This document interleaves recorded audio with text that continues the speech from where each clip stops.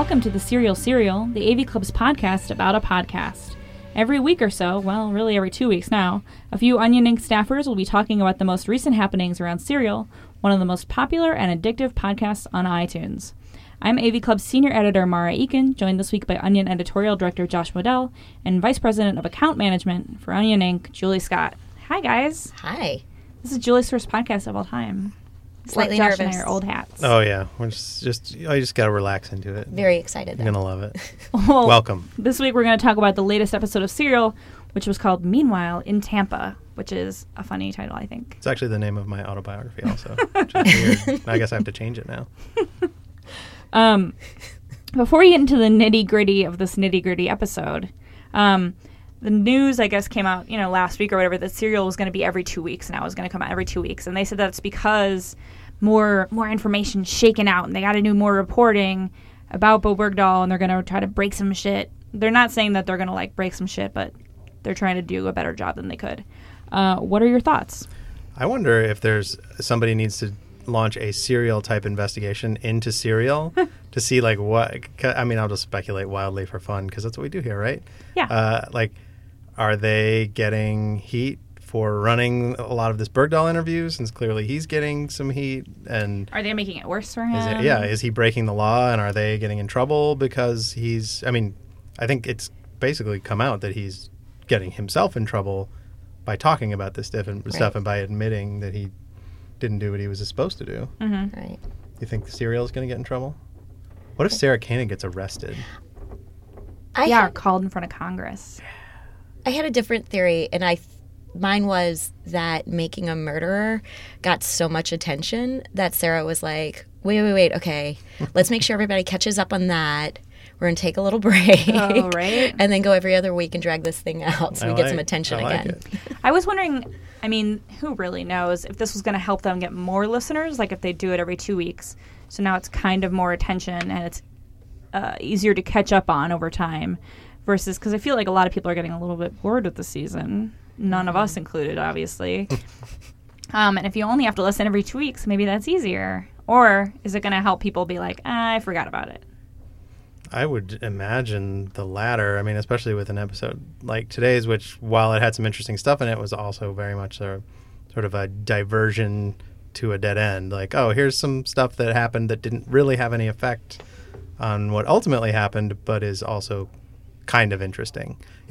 If and when they make the movie of this, today's episode is going to be, if it's in the movie at all, is going to be 90 seconds of in his first year, these people tried various things to get him out, and isn't it interesting how this stuff works? Yeah, or someone's going to play his friend Kim, and she's going to be like, damn it, why isn't this working? Right. I've tried, a lot of shots of her, getting doors shut in her face and stuff.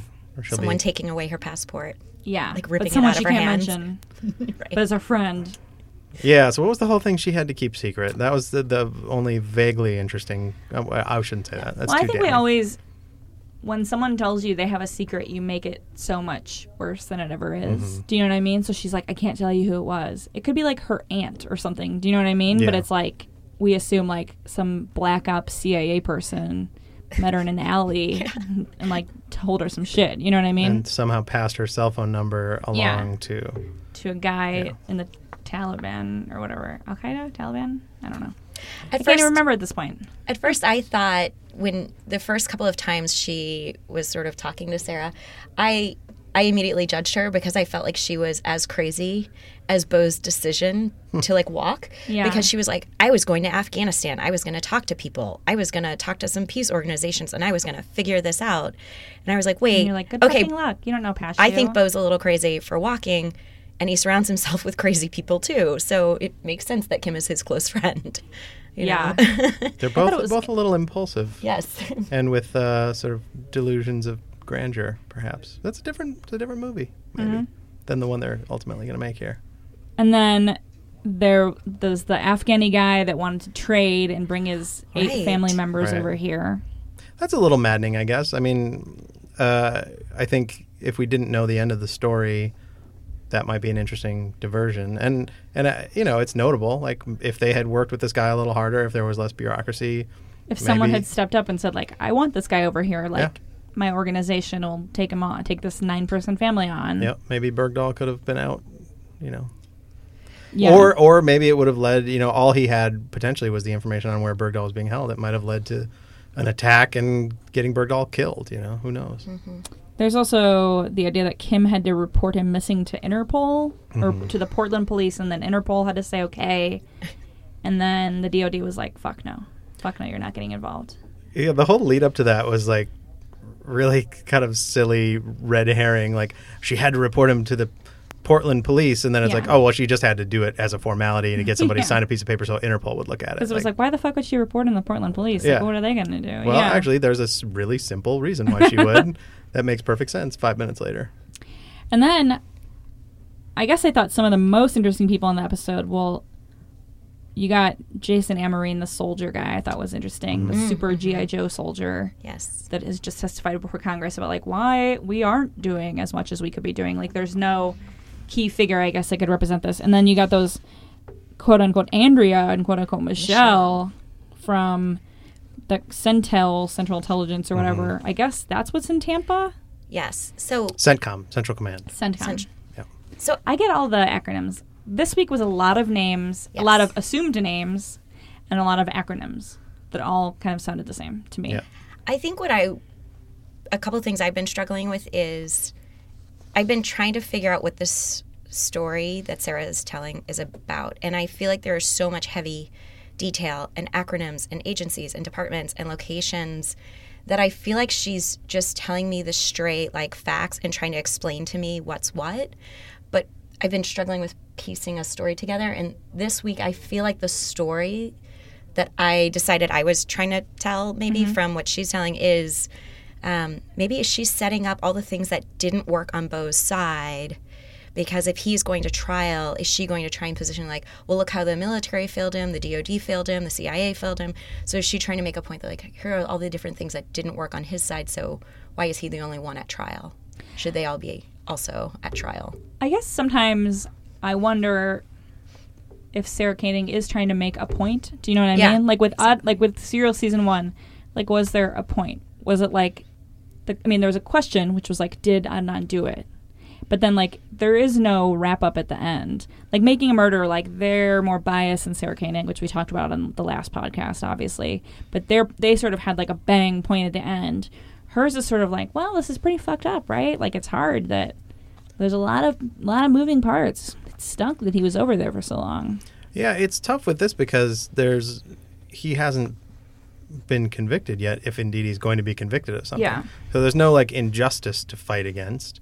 It's not like, he was convicted and he's serving life in jail, which could happen to him. Yeah. Right. And then we could all be outraged and say, oh, the system failed him, like you were saying, or or he already was, was tortured for 5 years. How can we put him in jail? Doesn't seem fair no matter what.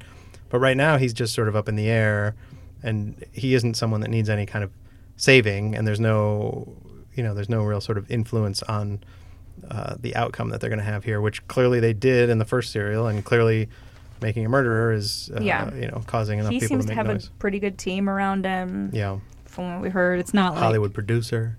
Yeah. But do you think everyone, I guess the big question this week was like, was everyone really doing everything they could? Which it's so hard to say because when you think about, there was a point where they talked about the NGA, the DOD, the CIA, and all of these operations or agencies work differently in Afghanistan and Pakistan and Iraq, and they all have different priorities. And so if they're making a list of things to do, this might not have been number one, but you don't know what the other things on the list were, and were they protecting a bigger thing? And so it's like, how do I decide if they were doing everything they could without knowing what else they had going on in the moment? Yeah. So it's hard to say, but it is presented in a way that makes me feel like maybe they weren't. Yeah, and I think that's pretty deliberate on her part of what was everybody doing? Why weren't people talking to each other? Why wasn't this a priority? I think she's trying to imply, or is going to try to imply, that there was non-movement deliberately on the part of at least some of these people. Well, they thought he was a traitor, a lot of people. Right. She kind of drilled that in a little bit. And I know we're going to get more into this, and she sort of hinted at it this week, or maybe more than a little hinted at. Like, he's in a country that's our ally that we need to keep happy. Right. So there are certain things that we maybe could have done that we didn't do because it would have, been bad for the relationship between the United States and Pakistan. Here's go ahead, Julie. But I was going to say, but then G.I. Joe, which is all I'll think about him now instead of Jason, G.I. Joe, and that couple of Army generals that she mentioned that they were in this debriefing. Yeah, and General Campbell all of a sudden is like, this is my number one priority. Like, did they like check off their to-do list and on all the other things they needed to do? And all of a sudden General Campbell was like, okay, now he's finally at the top. Like, what happened? I did think it was interesting when that G.I. Joe guy was talking, where he was saying, like, oh, I had no idea how many people were over there. Do you know what I mean? Like, how many people are hostages? And, like, in the military, we have this idea of, like, fuck, we can't leave a soldier behind, which they obviously did with Bo, but they maybe thought he was a traitor, blah, blah, blah. But all these other people. But then we also talked, and they talk about it on the podcast, where it's like, why was there a pregnant woman over there? That seems like a crazy place to go. It's like the people that somehow stumble into North Korea and they're like, oh shit, I'm in North Korea. And you're like, that seems like it'd be hard to do. Maybe it isn't, but I don't know anyone who's put Afghanistan on their vacation like bucket list. So like to go there pregnant, what? Like that was definitely the moment this week where I was like, wait, what? Unless she happened to be there and was like, oops, I'm pregnant. Like I didn't know before I got here, and then she was in captivity so long. That's true. Clearly. Carolyn Campbell or whatever. Caitlin Coleman. It's all Caitlin Coleman Campbell. CENTCOM. So there was one thing they talked about, Julie, when you were talking about like Pakistan and all these different interests, they were saying that we send about $3 billion a year to Pakistan, so we can't really say like, hey, give them back.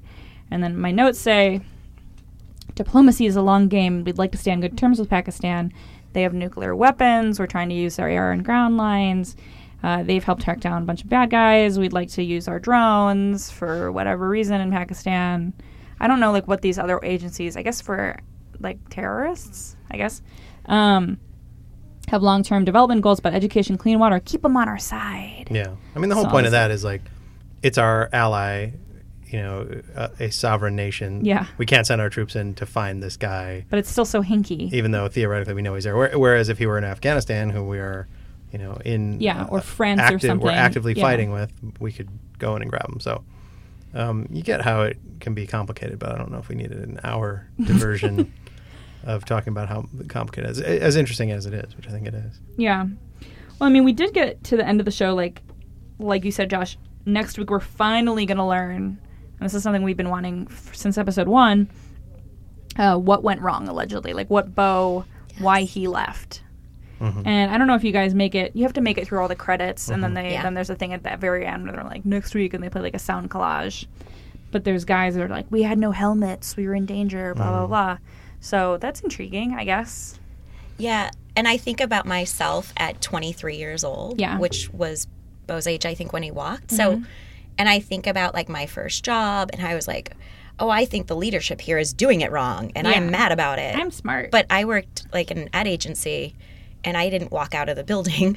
So, like, to be, like, you have to be really bold, And I think there's, like, also the dumb 23-year-old mind that everyone has to, like, work through. Or 18 even, yeah. But I think we all had that sense at some point in our young careers that was like, I think the leadership's doing it wrong, and here's what I would do better, and I'm going to take a stand. But most people don't. Yeah, but if I say something, I'm going to get fired, or I'm going to get dishonorably discharged, and I don't get to go to college for free, and I wanted to be in the Army for my career, and then I can retire or I'm 55 or, whatever. Right. Like, there's a lot going on there. And I think I'm sure they'll talk about, like, the culture of silence or some sort of, who can you tell, what can you tell to. And it'll certainly be interesting to see. I think if any episode of this season of Serial is going to have a negative impact on his case, it's going to be this upcoming one, because if he's going to embarrass the Army, that whose fate, his fate is in their hands now, and they'll all know,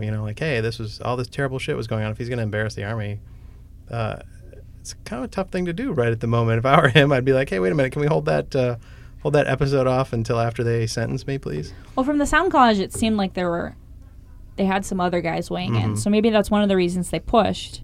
because they were like, oh, let's get some other guys in here. You know what I mean? Like, so it's not all just Bo's story against the army. Maybe. That would be reporting, 101 or whatever, I guess, as well. I hope he doesn't fuck himself and Serial doesn't fuck him because, the first week we talked, we had Gus in here who knows somebody who was a GAG, who said, everybody seems to think that the most likely thing is they're going to charge him with this lesser crime, not give him a full court-martial, and basically just let him go and say, hey, you've suffered enough. But now they're not doing that, and, you don't want the guy to dig himself a deeper hole just in the interest of getting this information out or having a podcast or something. Yeah, like wait a year. Do you know what I mean? Like see how shit shakes out and then let Mark Bowl release your tapes. Like, that's sort of one of those things where it's like, I don't know. Why did he do it? Maybe he's making a dumb, bold decision again. Or he's like wants to be, the famous is not the right word, but like, I want my information out there and I want it out now. Or is he afraid that after trial he would have less chance of getting his story out than before? Like maybe he feels like he has a story to tell and he wanted to make sure it got out. That's a good point. So it's telling that he won't talk to reporters, that he's only talking to a Hollywood producer. So and his parents won't talk to Sarah, but they wouldn't go on the record and blah blah blah. Which I understand that as well. Yeah, I respect that. Because like, if they said something that fucked him over, like they would never forgive themselves. Right. You know what I mean? Right.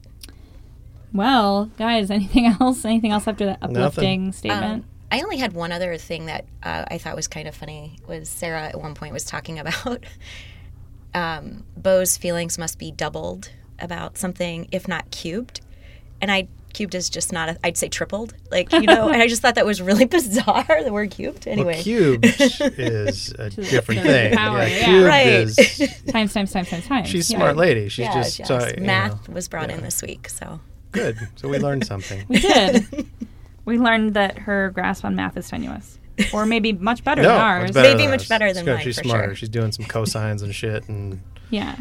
Various... At least you didn't say it was like times bajillion or something. Well, guys, thanks so much for listening to Serial. If you like our show, tell your friends and review the show on iTunes. We'll be back in 2 weeks, just like Serial. Julie, Josh, thanks, guys. Bye. Bye.